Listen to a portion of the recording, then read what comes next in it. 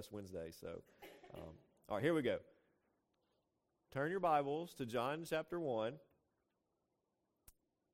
If you have it, we don't do this all the time, but would y'all stand? I just want to make sure you stay awake. So would y'all stand?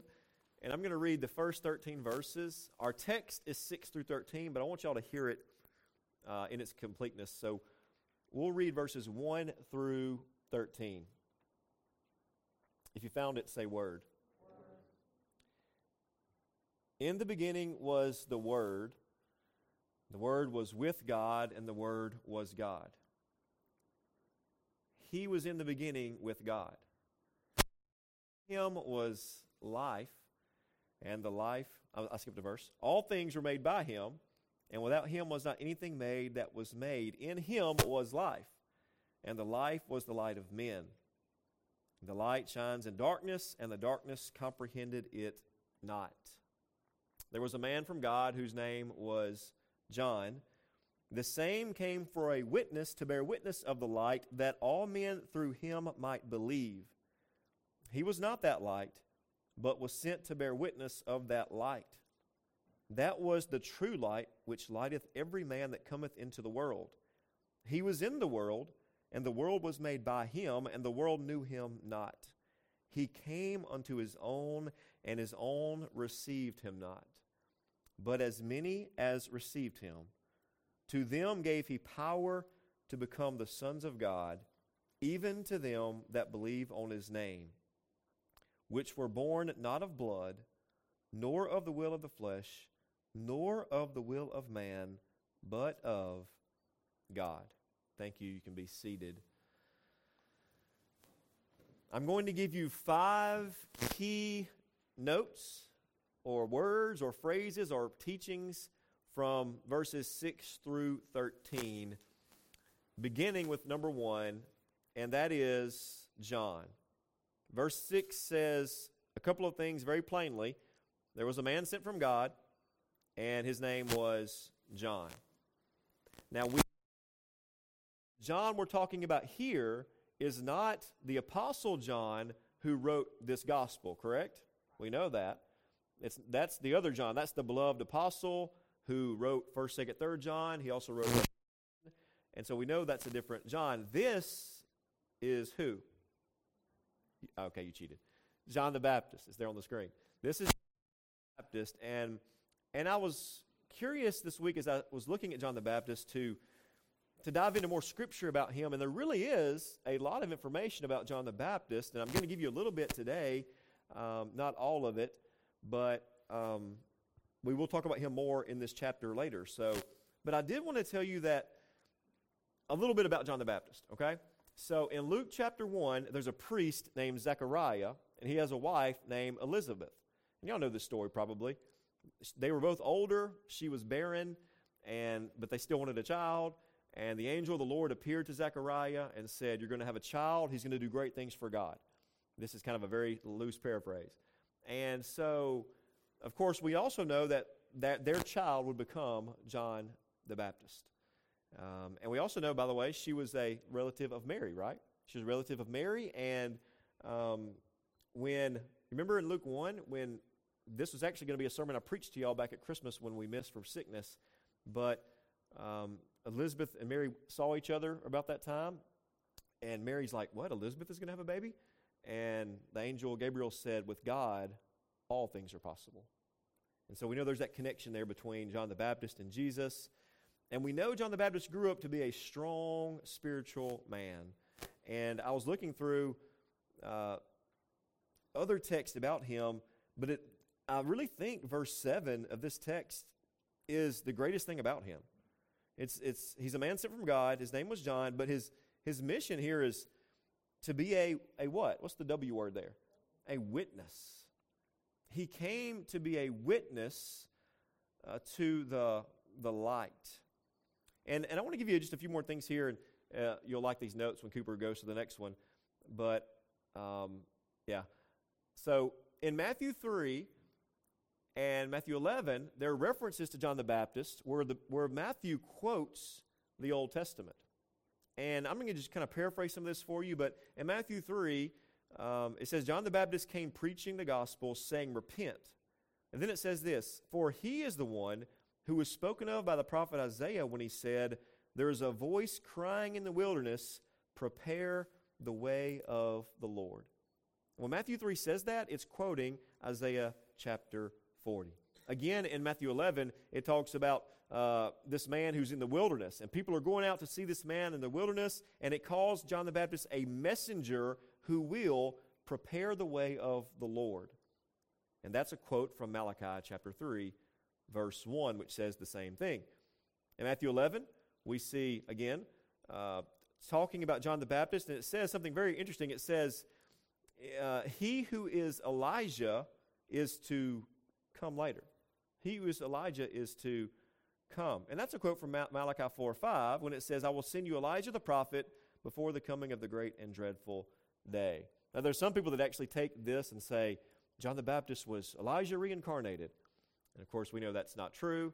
That's not what happened. The idea, and we see the answer to this over in Luke chapter 1, and that is, it says, John the Baptist will go in the spirit and in the power of Elijah to turn the hearts of the fathers to the Lord, to prepare the way of the Lord. And I give you this because I want you to know that hundreds of years before John the Baptist came on the scene, the Bible mentions him, prophesies about him. He played a very important role in the early ministry of Jesus Christ. So we need to see that he had an important role. Look at verse 8 in our text. He was not that light, but was sent to bear witness of that light. I want to say it this way, and here's you a good note. I'd like to hear this repeated on Wednesday night. John the Baptist's mission was to point people to Jesus. Now we know he preached repentance, he baptized, he did other things like that, but his mission was to be a witness of the capital L light, to point people to Christ. And I want to make some applications on this. First, understanding that about ministers and pastors like myself, for example, we understand that pastors are not that light, but we are to bear witness of that light, correct? And so no minister is a mediator between you and God. Christ is the mediator between you and God, and a minister points you to Christ, who is the mediator, the go-between between you and the Father. We know that's true, and we see that in Scripture. It says in Acts 2 that Peter testified of the Lord. It says in Acts 20 that Paul testified of the Lord. And so I'm saying this about myself and any other minister you may know. If a man of God stands and does not point people to Jesus, he is not doing his job. If he points people to himself or to even to his church, he's not doing his job. His job is to point people to Jesus. His calling is to point people to Christ, and I pray that I would do a better job at that. But it also applies to all of us as Christians, doesn't it?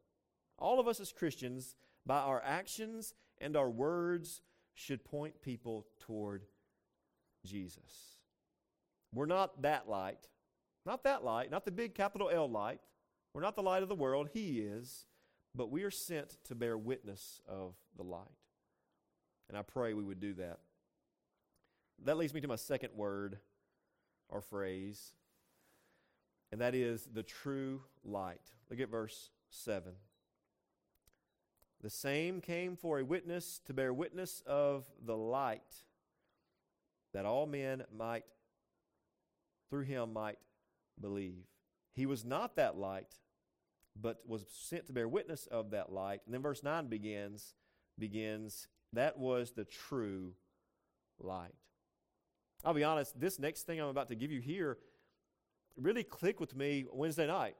Dusty and I and Mark and Kyler, we were in a small group, and we were kind of looking through John 1, and I was like, wait a minute, like a light bulb went off in my head. Why didn't I see this last week when I was preparing for that sermon?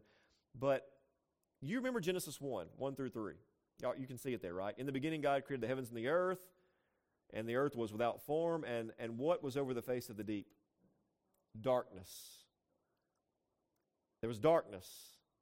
And then God, the Father, Son, and Spirit, the Trinity, who's a part of that creation, we talked about that last week, said, let there be what? Light. So Jesus was a part of bringing physical light into physical darkness. created light into created darkness. But then notice this, he brings spiritual light into darkness. Verse 9, that was the true light which lighteth every man that cometh into the world. He brings light, and as we said the other night, he brings hope into the world. One of my favorite authors to read after is a man named J.C. Ryle. And I want to give you this quote, and I think it's going to be up there. Listen to what he says about God as the light, and he compares Christ to the sun, the actual sun in the sky. Listen, he says, Christ is to the souls of men what the sun is to the world. He is the center and source of all spiritual light, warmth, life, health, growth, and beauty. Like the sun, he shines for the common benefit of all mankind, for high and for low, for rich and for poor, for Jew and for Gentile. Like the sun, he is free to all. All may look to him and drink from his light. If millions of mankind were mad enough to dwell in caves underground or to bandage their eyes, their darkness would be their own fault and not the fault of the sun. So likewise, if millions of men and women love spiritual darkness rather than light, the blame must be laid on their blind hearts and not on Christ. Amen. Their foolish hearts are darkened. But whether men will see or not, Christ is the true sun and the light of the world. There is no light for sinners except in the Lord Jesus. I love that picture of, he said, people can go and hide in caves, but there's still a sun out there giving light, right? And that's what people do spiritually. They refuse Christ, they reject Christ, they deny Christ, but he is still the sun and the only true light for darkened hearts. I want to show you quickly here, as we think about Christ as light, notice just 4 quick things about that. First, Jesus Christ as creator brought light into a dark world. As creator, he brought light, as we just said in Genesis 1, into a dark world. Secondly, Jesus Christ as incarnate brought spiritual light into a spiritually dark world. Thirdly, Jesus Christ as Savior brings spiritual light into spiritually darkened hearts. 2 Corinthians 4:6, I love that verse. It says that God shines the light of his glorious gospel into our hearts. And then the last one, which you can't see there, it's Jesus Christ as King will bring glorious light throughout eternity. You remember Revelation 21:23? It's very interesting. It says there's no need for a sun, a moon, and stars because Jesus the Lamb will be the light. Just speaking of his glory and beauty and majesty of who he is as Christ. I don't know what that noise is. Y'all hear that noise? Cooper, turn the monitor all the way down, please, sir, if it's not. Thank you, sir. Number 3, our third word, is the word depravity. You know what depravity means? Wickedness, sinfulness, and I just think you see it clearly in these next 2 verses. Look at verse 10. These verses are heartbreaking. Jesus was in the world, and the world was made by him, and the world knew him not. Emmanuel, God with us, came to dwell with us and with men and women, and people still didn't know him or accept him. And I think verse 11 is even worse, or even more sad. He came unto his own, and his own people did not receive him. It's pretty bad, isn't it? Hey, do y'all like those singing competition shows on TV? Y'all watch The Voice? Anybody? Some people do. Some people are like, nah. We watched The Voice, and I remember in the old days we watched American Idol because it was like the first big one years ago, that we watched. But we watch it every year, and just something to watch during the week. There's less choices 10 years ago than there is now. But anyway, we always like the part at the end of American Idol when there's like 3 contestants left, and they would send them home. You know what I'm talking about? They would fly them on a private jet, and they would fly back to their hometown, and it would be like the red carpet treatment. They would fly in on a plane in the airport, and there'd be a crowd cheering for them, holding the signs with their name on it, and they would get a limo ride to their house where they would hug and see their family for the first time, hug, kiss their family. Then they would have a parade down Main Street, and I'm like, how do they get hundreds of people to show up for this, or for a parade for this one person? And then they would end up at City Hall where the mayor would, give them a key to the city or name the day after them or something like that. And then at the end of the night, they usually would have a big concert with hundreds or thousands of people on the stage, the stage and a band, and they would sing their songs, and they would it's always very emotional if you watch it, like they're crying. But can you imagine that? Can you imagine, especially if you're 20 to 30 years old or something, and you go to California, you get famous, and you come back to your hometown, and people all of a sudden know who you are and love you? It has to be an overwhelming feeling that I'm guessing none of us have ever felt, probably. I know I haven't. I go back to my hometown, and people see me in Walmart, and they're like, I think I know that guy, but I'm not sure who he is, But yeah, I feel the same about you. But here's my point. They go back home, and they get, as I told you, the red carpet treatment.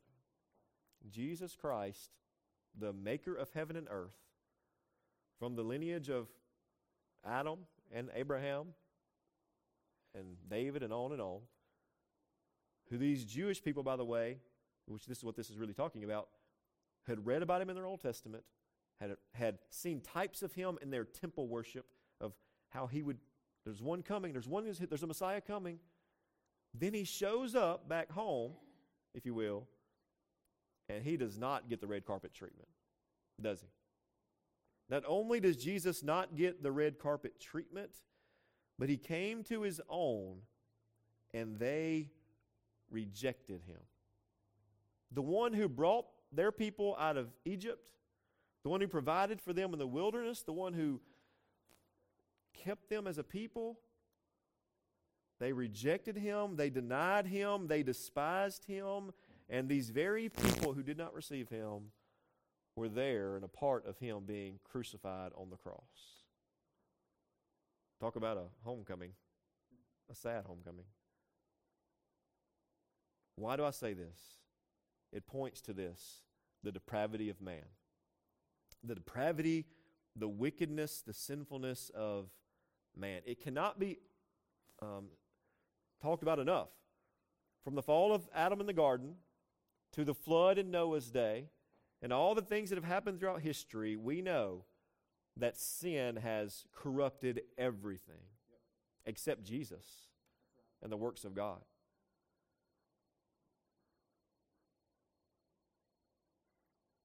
Let me give you an illustration. And I think I've used this before, but if I had a glass of water up here and I said, hey, I'm going to drop one drop of poison in this glass, just a small drop of deadly poison in this glass of water, and then I offer it to Chuck, is Chuck going to drink the water? He might actually try it. I don't know. Knowing Chuck, he might actually try it. But a normal person is going to be like, I'm not drinking that. Even if it's just a little bit of poison is enough to ruin a whole glass of water, right? Some people say, well, I'm a sinner, but I'm not as bad as I could possibly be. Well, here's the truth. We're born in this world as sinners, depraved, and the one drop of sin we have is enough to ruin us and to damn us, condemn us. That's why our hearts, our minds, our will would never want to know God or choose God if God didn't choose us and save us first. That's why the Bible says He is the true light that shines light, because the Bible knows we are in our hearts darkness. But the true light, look at verse 5. The light shines and the darkness did not comprehend it or understand it. But then verse 9 says the light shines on all people. Only those whom God shines the light of His gospel, 2 Corinthians 4:6, into their heart have truly seen the light and had their hearts changed. Do y'all know people? You know anybody in your life that's been to church, heard preaching, but they just refuse to become a Christian? Like, why don't so-and-so, probably in your family or our families or our friends, we know some people that they've heard preaching. I've talked to them about the Lord. they've been to church some. Like, why don't they receive Christ? Why aren't they born again?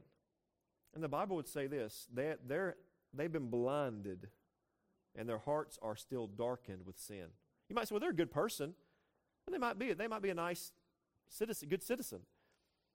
But if our hearts are darkened with sin and never been changed by Christ, then that means we're lost, right? And that leads me to our final 2 points. Number 4 is the word adoption. And this is, of course, is spiritual adoption. Look at verse 12. But as many as received him, to them gave he power to become the sons of God, even to them that believe on his name. The reason I love verse 12 is verse 10 and 11 were kind of sad. Like, Jesus came and they did not receive him. But here's the truth. In all ages, though most people reject Christ, there are always people who receive him. And throughout any period of history, there are people there's the church. There's people who love Christ and serve the Lord. So it's the same here. Most of those people he came to didn't receive, many did. And to those who did receive him, I love this. He says he gave them power or strength. Or another way to say this is he gave them a privilege or privileges. Christ brought us who were his enemies into the family of God. He brought us in. He made us his brothers and sisters in Christ, and he grants us various privileges. I had someone text me this week, someone I know very closely, and they said, I need $5,000. I was like, yeah, don't we all? And I was like, what's that about? You know, and this person's trying to adopt.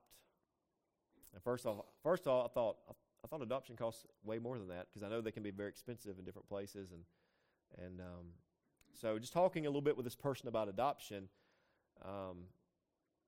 and y'all know this, even if you've never been adopted or don't know anybody that's been adopted, you know that in almost every way, when someone is adopted, especially a small child, right, it changes their life. Sometimes their last name is changed, their home is changed, their home situation is changed, their future outlook is changed. Pretty much everything in many ways. When God adopts us through salvation into his family, he grants us various privileges, and we are changed for the better. We're born again into a heavenly birth, and we're adopted into his family. Look at the 5th word. The 5th word is regeneration. By the way, I'd love for you to all know this word. It's kind of a big word. It's not a word we use in life, in other parts of life, but you see it multiple times in Scripture. But regeneration it's a work of God where he brings a spiritually dead person to life. Have you ever heard someone say, you must be born again? You must be born again. The second birth, the new birth, that is regeneration. Being born again. So look at verse 13. It gives us some insight here about God's work in our hearts. He says, which were born, and that is spiritually born, not of blood, nor of the will of the flesh, nor of the will of God, man, but of God. I love this verse, and I'm going to give you just, 4 quick things here about it. The first thing says that they were born not of blood. And this means that believers are not spiritually born because of their family. And many people in Jesus' day would say, oh, hey, I'm a child of Abraham. You know, I know the law of Moses. And they would kind of cling to their heritage for their salvation. And he says here, it's not that physical birth, it's that spiritual birth. Some of you probably already ahead of me. In 2 chapters, we're going to be in John chapter 3, and Jesus Nicodemus, and he says, you must be born again. And we'll talk more about this truth. But I believe that Christian parents and Christian grandparents and Christian families can certainly guide you towards salvation, and that's happened for many of us. But we know we're not saved because our parents are saved. because our grandparents are saved. He makes it clear here, we're not adopted because of our family line. The second thing is, believers are not spiritually born because of their own efforts. He says, not of blood, nor of the will of the flesh. Our own efforts, our own exertions, our own natural hearts are never enough to forgiveness from God.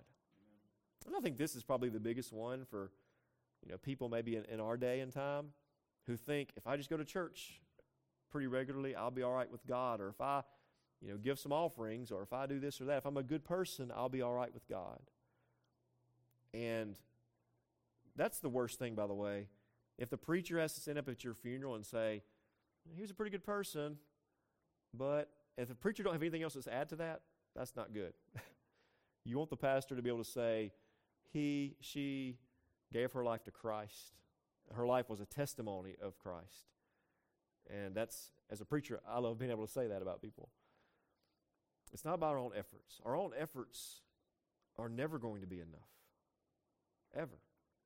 And when we try to gain God's approval by our own efforts, it's actually just an offense to Him than anything else. When we should be accepting the free gift. The third one, believers are not spiritually born by the act of the will or by the act of others. Now, this says by the will of man, and some have interpreted this to say that means our own personal will, which I think is also true, that we're not saved by our own will, it's by His will that we're saved. But I think a good interpretation of this is that we're not saved by the acts of others. So that to say your priest, your pastor, your preacher cannot, confer salvation on you. A man can't save you. Only God can. Only God can. A preacher can guide you toward the truth. A friend can guide you toward the truth. But only Christ can bring that new life. And so that brings me to the fourth one, which is just believers become what they are solely and entirely by the grace of God. Now listen, I know I'm preaching to a lot of Christians this morning. Let that sink deep into your heart this morning. Believers become what they are solely and entirely by the grace of God. It's His free grace that calls, converts, renews, sanctifies, and gives us new birth. And the more you think on that, the more you think on the fact that you owe everything to Christ and nothing to yourself, the more you think on that, it should cause you to love Him more and to worship Him more. People who grasp the truth of regeneration, that God saved apart from anything else, when people grasp that truth, their lives are changed and they live differently. And Christ and the things of God and His Word and the church will become a priority for that person. I don't know a single person who I believe has been regenerated or born again who doesn't take spiritual things seriously. Now, do we all go through ups and downs? Yeah. Some seasons of doubt or seasons of struggle? Yeah. But everybody I know that I would, if you ask me my honest opinion, is that person a Christian? The ones I would be like, for sure, yes. You see it in their life. Their fruit bears witness to what God has done in them. So I hope that we all feel that way. And let me give you an illustration about this final word, regeneration. I have been in the room when 5 babies were born. Not at one time, all separate. Thank the Lord. But I guess 5, yeah. And every time I witnessed these births, it was magical, kind of gross, and a lot of other things I could describe. But here's something in common with all 5 times. I only passed out once out of 5, so that's not bad. All 5 births I kind of witnessed, every single time, I did absolutely nothing to help. Any of you men, did y'all help?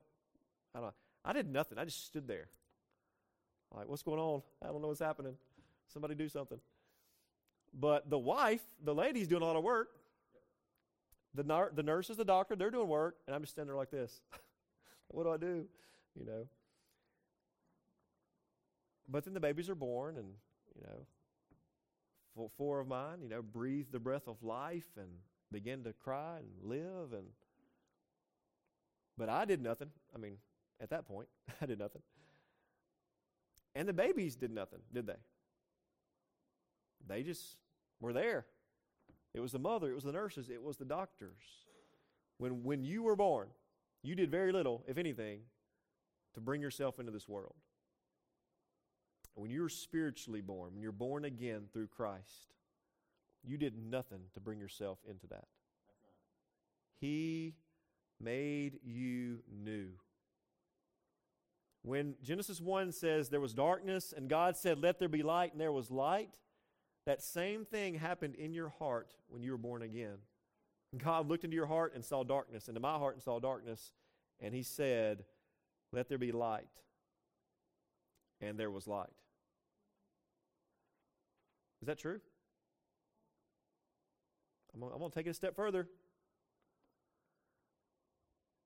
When God said, "Let there be light," and there was light, you became awake to the truth, and you repented of your sin, and you believed in Jesus Christ with all your heart, mind, and soul and strength. And when He said, "Let there be light," in your dark heart, and the light came on, and the new breath of life was in you, the spiritual breath of life, there was only one thing that was going to happen in that moment. You were going to repent and believe. In that moment. Because God had made you alive to the things of Him. And that's why this morning I pray, if you don't know Christ, I pray He would shine the light of the gospel into your heart. And that you would repent and believe in Him. There's nothing I can do for you except, as John the Baptist did, point to that true light, which is Jesus. But I do want you to know, as we move to our conclusion, that elementary but true, right? God loves you and wants to make you a part of His family, but it happens by His grace being poured out in your heart. 5 key thoughts. John the Baptist, we'll talk about him more in a week or two here. The true light, which is Christ. He is, as we sang earlier, the light of the world. Depravity, our sinfulness, is the reason we need the true light. Our darkness is the reason we need Him. Adoption, He brings us into His family. And how does He do it? He does it through regeneration, where He makes us born again. Do you desire to be a son of God, a daughter of God? Receive Christ this morning and believe in Him with all your heart. And to everyone who receives Him, you will have the privilege of becoming a child of God. Let's pray.